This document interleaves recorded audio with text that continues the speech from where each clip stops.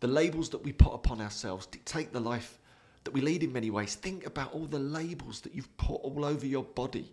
The label might say that I don't have any willpower. A label might say I'm just a drinker. I'm not good enough. I'm not smart enough. I'm not good looking enough. I'm not enough. And they're like post-it notes all over your body. And like post-it notes, you can just peel them off and throw them away. Change the labels.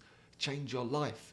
I was working with a brilliant coaching client just recently, and he kept saying what a great procrastinator he was. I am the best procrastinator in the world. If there was an Olympic medal for procrastinating, I'd win it, hands down. And we both laughed because that was me for a big part of my life. For 20 years, I labelled myself as a drinker, not smart enough, a procrastinator.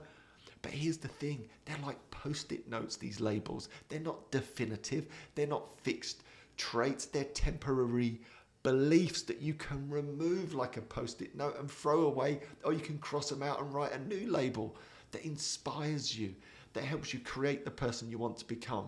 And my advice in that coaching session was, have you taken any action in the last 6 months? Of course, there was loads of action. So in listening to that, I heard a story of a procrastinator and the story of an action taker. So my suggestion was, remove the label of procrastinator and turn it into a label of an action taker, and then show up in the world as an action taker. Tell that story, wear that label, get stuff done and repeat it enough times and become an action taker. This is the secret sauce, but wear the labels that we give ourselves and remind yourself they're like temporary post-it notes.